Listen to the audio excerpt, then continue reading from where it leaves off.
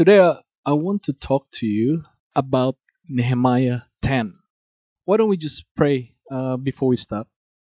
Father God, we thank you that you're still with us. We thank you that you still have life from you, Jesus. Lord, as we listen to your word, as we listen to the message today, Jesus, may your power, your love, and truth encounter be with us, Lord.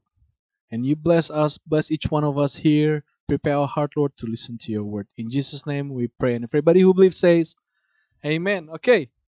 Nehemiah 10. When I read through the passage, it talks about commitment. What's the first thing comes to your mind when you hear the word commitment? Faithful. That's good. What else? Is it a scary thing to have a commitment? When you commit yourself to someone, is it a scary thing, Mark? Yes.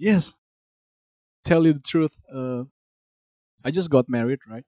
And then giving yourself to a person for the whole of your life compared to a home loan, I think it's better a home loan, only 30 years. Right, but yeah. But it talks about commitment, right? First thing that comes into my mind when I hear the word commitment, it's a binding. It bound you, right? Commitment, commit.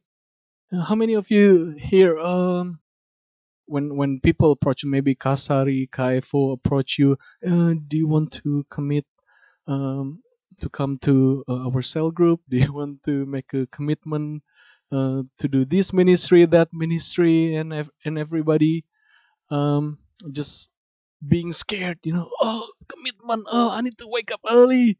I need to commit prayer. As the worship team here, I know we have commitment, right? Just the basic commitment. Oh yeah, we need to read our Bible, of course. Pray. We join our prayer meeting once a month, and also commit to the practice. Maybe it's a scary thing. Maybe not. It's a good thing. Commitment. What is commitment?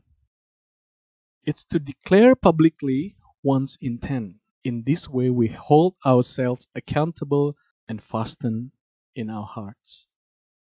When we hear the word commitment, it's a binding agreement. Wow, it's an agreement. When you commit, let's say you apply for a home loan and then you commit, you sign the paper, that's it. You are bound for 30 years. Yeah? You commit yourself. But is that it? Is commitment only about agreement? Only about two parties agreed. This is my responsibility and that's your responsibility. We agreed to something. Is that it? It's more than that. Commitment will require action. If there's no action, then commitment means nothing. If we say we commit, okay, back again to the home loan, let's say, yeah, I commit, I sign the paper, I provide all documentations and that's it. I commit to purchase this house and then you commit to give it to me. I mean, the other party, right? Yes. And then after that, is that it? Okay. That guy needs to transfer the house into my possession, right? And then what action do I have? Well, you have to pay. You have to pay for it. You have to do an action. Without any your regular repayment, it means nothing. Without the other party transfer the ownership of the house or asset or whatever it is to you, that means nothing. The paper means nothing if there's no action required. A commitment. In Nehemiah 10, we know the story, right? Nehemiah led the Israel, built the wall, after 100 years, more than 100 years, actually. Israel went up and down. They are chosen as a nation of God. They are chosen, but they went rebellious against God. God put them to exile, and then now they start building themselves again through Nehemiah, right? And they make a commitment. They make a commitment. They want to do this and that. It is the same with our relationship with our God. No, once we live in sinful nature, in our sinful nature, We live under sin. We are bound. And then God saved us through Jesus Christ on the cross that died for you and for me. So He break that commitment with the sin and then put us under commitment with Him. There's always two party involved, yeah, about commitment. God commit Himself, died on the cross, so the salvation is available for you and for me. And what's our part? You just have to take that salvation. That's our relationship with God, and that's a binding contract. For those of you here that we already saved, and then we take that salvation with us as part of our life, and then now it is our action. What are we going to do with it? Is that it? Is it just a matter of, yes, God, I confess that you are my Lord and Savior? Is that it? You have to do something. It must be an action that we need to follow. It must be an action that we need to do. We need to take. Because God separated us from sin and then bring us back to life. And now where the commitment starts. It's a binding agreement. If we look at Nehemiah 10 verse 28. The rest of the people, priests, Levites, gatekeepers, musicians, temple servants, and all who separated themselves from the neighboring peoples for the sake of the law of God, together with their wives and all their sons and daughters who are able to understand. All these now join their fellow Israelites, the nobles, and bind themselves with a curse and an oath to follow the law of God given through Moses, the servant of God, and to obey carefully all the commands, regulations, and decrees of the Lord our Lord. Wow, Israel make these commitments. And if you look at from the beginning of this chapter, right, first verse of this Nehemiah 10, they make a written agreement. It's a binding agreement, written agreement that they're going to do all these things for God after God restore them. God restore the wall of Jerusalem, and then they make all these commitment. That's just in verse 29. I think that the language there is really strong, yeah? Bind themselves with a curse and an oath to follow the law of God given through Moses, the servant of God, and to obey carefully all the commands, regulations, and decrees. Wow, it's just amazing. And who was the first person to put their name in the agreement? Nehemiah. And the commitment that we make have to start with us. Have to start with us, the people of God. Looking at that, verse 28-29, right? What commitment are they making? In verse 28, the rest of the people's priests, Levites, gatekeepers, musicians, temple servants, and all who separated themselves from the neighboring peoples for the sake of the law of God. They separated themselves. In here it's talking about relationship with God.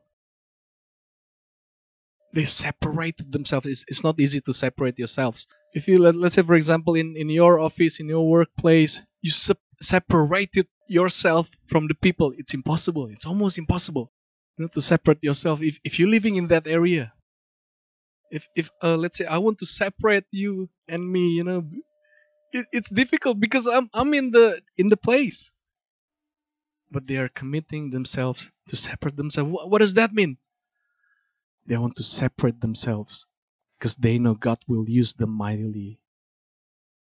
Because they know by separating themselves, God can use them with a pure heart. In Old Testament, when the leader, when the priests want to sacrifice something on behalf of the people, they have to purify themselves. And separation in this context means they have to purify themselves before they can make an offering, And the priests at that time, they purify themselves. You can't do this, you can't do that. There's an, if you guys read through your Bible reading, the one that we have, I think this is one of the basic commitment that we should have, as the people of God. That we're making commitment to separate ourselves. In what sense? In this instance, look at the other verse. First after this, they're separating themselves and they're committing themselves not to give their daughters in marriage to the Gentiles, basically. And also they want to put Sabbath Sabbath day as they have to rest on the seventh day. What I want to focus on is the relationship with God.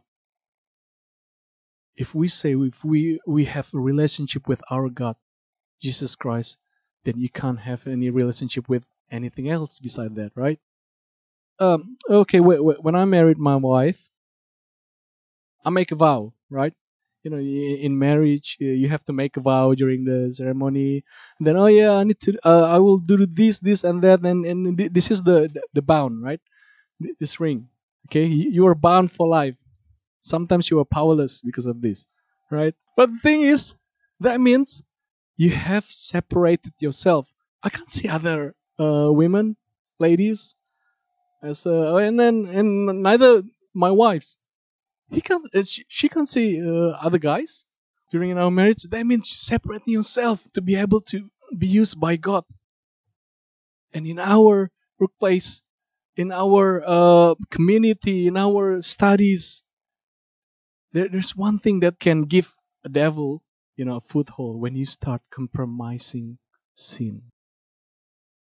Let's say, for example, you hear a lot of your colleagues swearing, and then it starts shaping your mind. It starts shaping your thought, saying that maybe if I swear a little, that's fine. If I let's say, if I a little to my boss, that's fine. It's only a little, and sometimes we call it white lies. That's fine. Maybe that's the kind of thinking that we have. But as the Bible said, do not give the devil a foothold. If you want to separate yourself from all these things to be able to be used by God, you really have to make a commitment not to do that. Just don't play with fire, because all the big fire starts with a small spark. And then if we say we commit ourselves, let's say all the workers here, yes, I want to join a prayer meeting, I want to join this and that, I commit myself to minister this and that. Or maybe I don't know, maybe sometimes I have this kind of thinking, right? Yeah, I don't need to join that prayer, I don't need to join this prayer, I can still minister. Just don't let yourself get carried away by that. Okay, if you want to have a relationship with God, you have to have your values, you have to commit yourself. And as the Israelites in this Nehemiah 10, right? They separate themselves from their neighbor. Does that mean they don't want to make a relationship with the other guys? No, not in that context. We can still be who we are. Doesn't matter where we are. We can still be light. In my workplace, right? I sit next to a guy, a Vietnamese, and then every minute, every word, he has that F word. He has all the swearing words. For some reason, there are a lot of occasions, right? I just talk to him, and then, hey, what are you swearing, man? What's your son will say to you, because he has a son, a small son, right? Yeah, I don't do this at home, only at work. All right. But does that mean I can swear? No. I don't want to. And he knows, Aldrich doesn't swear. Is that a good thing? Sometimes if you're talking about cool stuff, right? I mean, you being cool at work, you swear, yeah, and everything. You want to get yourself carried away with your colleagues and do all this bad stuff, But no. I have my values. That's the meaning of separating yourselves from the neighbor. We can be light still. Even if people think around you, all the people think that you are not cool for not doing all this stuff, that's fine. God still thinks you are cool. God still thinks He wants to have a relationship with you. And indeed, second commitment they're making. Let's open up Nehemiah 10, verse 32 until 37. We assume the responsibility for carrying out the commands to give 1/3 of a shekel each year for the service of the house of our God, for the bread set out on the table, for the regular grain offerings and burnt offerings, for the offerings on the Sabbaths, at the new moon feasts, and at the appointed festivals, for the holy offerings, for sin offerings to make atonement for Israel, and for all the duties of the house of our God. We, the priests, the Levites, and the people, have cast lots to determine when each of our families is to bring to the house of our God at set times each year a contribution of wood to burn on the altar of the Lord our God, as it is written in the law. We also assume responsibility for bringing to the house of the Lord each year the first fruits of our crops and of every fruit tree. As it is also written in the law, we will bring the firstborn of our sons and of our cattle, of our herds and of our flocks to the house of our God, to the priests ministering there. Moreover, we will bring to the storerooms of the house of our God, to the priests, the first of our ground meal, of our grain offerings, of the fruit of all our trees, and of our new wine and olive oil. And we will bring a tithe of our crops to the Levites, for it is the Levites who collect the tithes in all the towns where we work. Geez, that's so many offerings. Second thing that the Israelites commit to give to God is there about the offerings, the tithe, the temple tax, a third of the shekel, and then they give first fruits. They give of their tree. They give wood for the altar. There's so many things. And now talking about commitment that we're making is we're talking about giving to God. What can we give? Tithe, offerings. Mark led us to tithe and offerings before. Why do we need to give to God? Why do we need to give? Does God need our money? Does God need our offering? No. But the tithe means surrendering. It shows that we're surrendering what God has given us. All the blessings. That's to represent that, yes, God, you are more than enough for me. First fruits, they give all the first fruits of all their trees. What does it mean by first fruits? First fruit in here, that means they're giving God the best portion of they can give, what they can give, and wood for the altar, because at that time they have to keep the altar burning in the temple of God, so it keeps burning, and then they cast lots. Each of the family, they will bring wood. And wood at that time is a precious commodity. In Old Testament, they used to give so many offerings, right? They have burnt offerings, they have sacrifice for sin offering and all that stuff, right? And not a lot of people can bring cattle or can bring lamb for the offering. But a lot of people can bring wood to the altar, which is the precious commodity at that time. Yeah. So they're trying to give the best. We saw there giving tithe, giving offerings, giving burnt offerings, a temple tax, which is the third of the shekel, and then giving wood to the altar. What does that mean for us? We have to start giving to the house of our God. That means our surrendering for what He has blessed us with. We give portion to God. And God can use that. When someone or something means so much for us, we tend to give more attention to that person or to that thing, Guys here who love their car so much, you will polish your car, you will wash them even more than how many times you take a bath in a day, maybe. Or if someone means so much to you, like Lawrence here, I know the fiancé is in Sydney. He travels to Sydney because the fiancé means so much to him. And for God, does God mean much more to you that you are willing to give? You're willing to give tithe. Does God need it? No, He doesn't. He creates all the wealth. He creates all the blessings. But He wants us to show that we trust Him. We are being grateful for all the blessings that He has done. And the great blessings for our life is the salvation that He has given us. Why can't we give more to Him? Why can't we give our time to Him? Food for the altar, to keep the fire burning, they cast lots. How many of us here can give more to the house of God?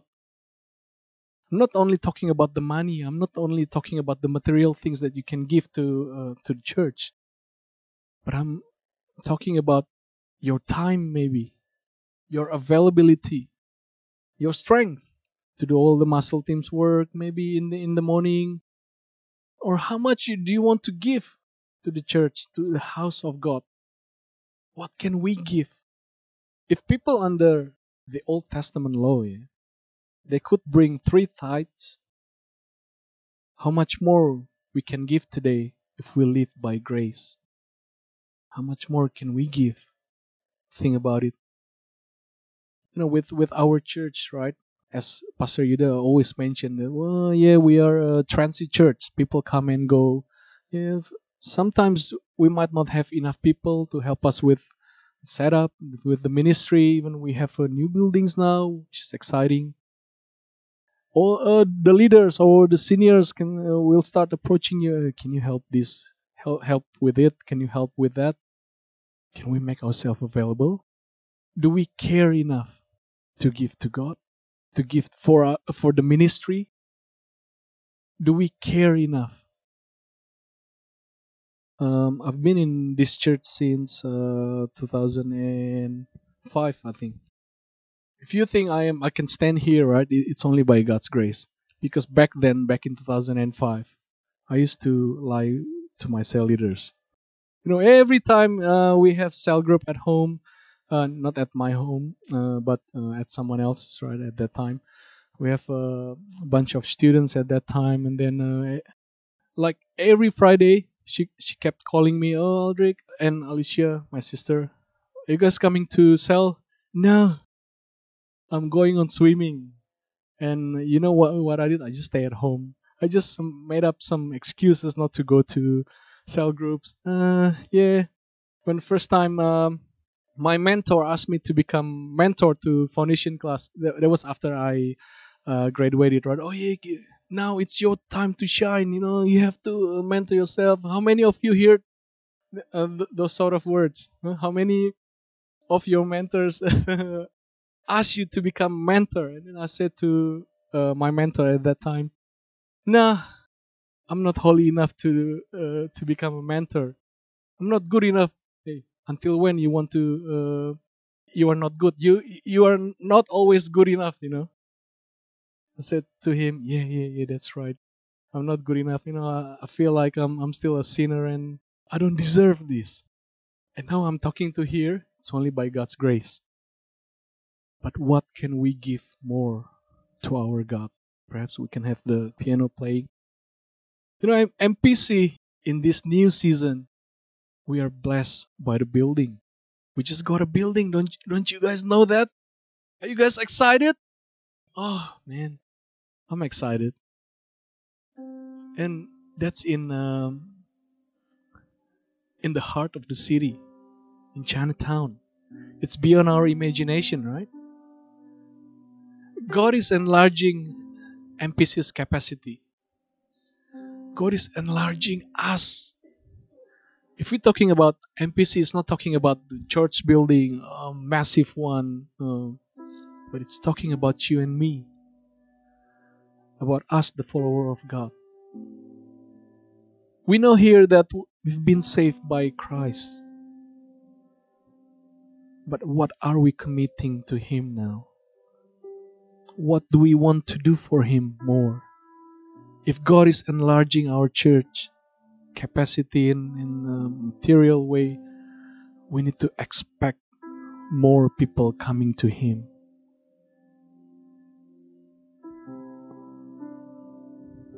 Maybe during the course, when we settle, maybe the church leaders might need some help. But will you be available to help our church? Will you make yourself available to do all this ministry, or maybe the ministry that you might not like it? But hey, come on. Let's have this attitude, right? In Nehemiah 10 verse 39, this is the verse that really caught my attention. The people of Israel, including the Levites, are to bring their contributions of grain, new wine, and olive oil to the storerooms, where the articles for the sanctuary and for the ministering priest, the gatekeepers, and the musicians are also kept. You know what they say? We will not neglect the house of our God. Are we neglecting the house of God? Are we neglecting, God's movement with our capacity these days? Let's have this attitude, God, we will not neglect the house of our God. I see this as a challenge for each one of us here.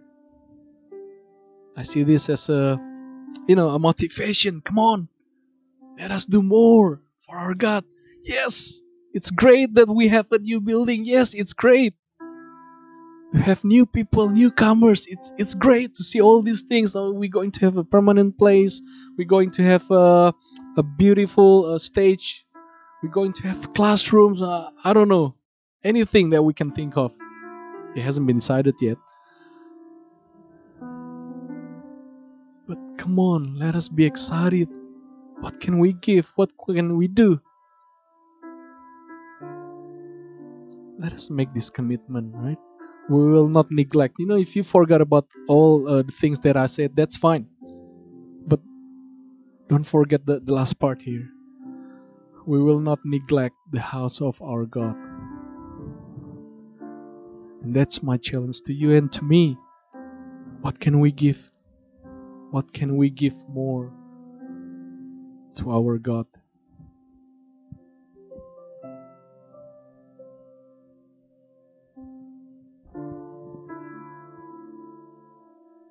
Let's just close your eyes.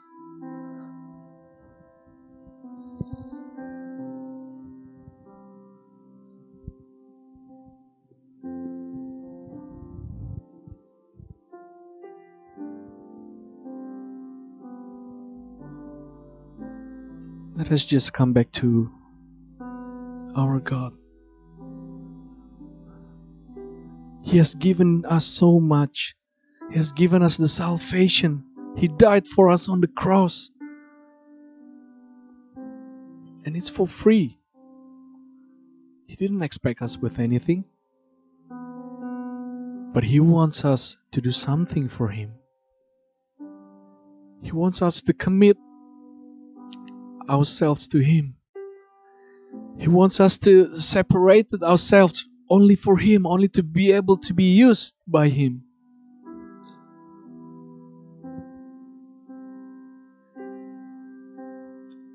He wants us just to think of Him. Every day, every night.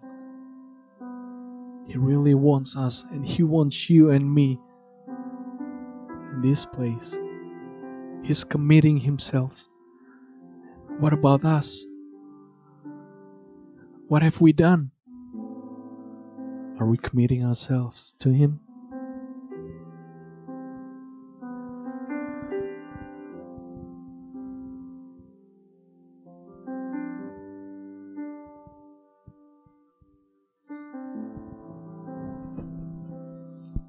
Now I just want to challenge you here. If you want to commit your life more to Him, if you want to commit yourself to Jesus Christ as the Lord and Savior, just put your hand on your chest.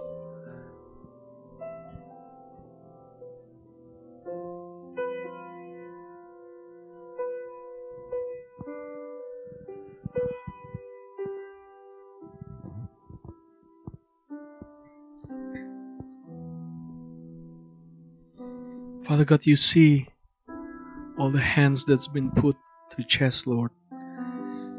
You see through our life even more than we do, Lord. You bless them, Lord. You use us mightily, Jesus. Lord, this is our heart. This is our heart surrendering to you, surrendering to your will. Can you bless each one of us here in Jesus' name? We want to commit, and we want to commit not only by our words, but also with our actions, Jesus.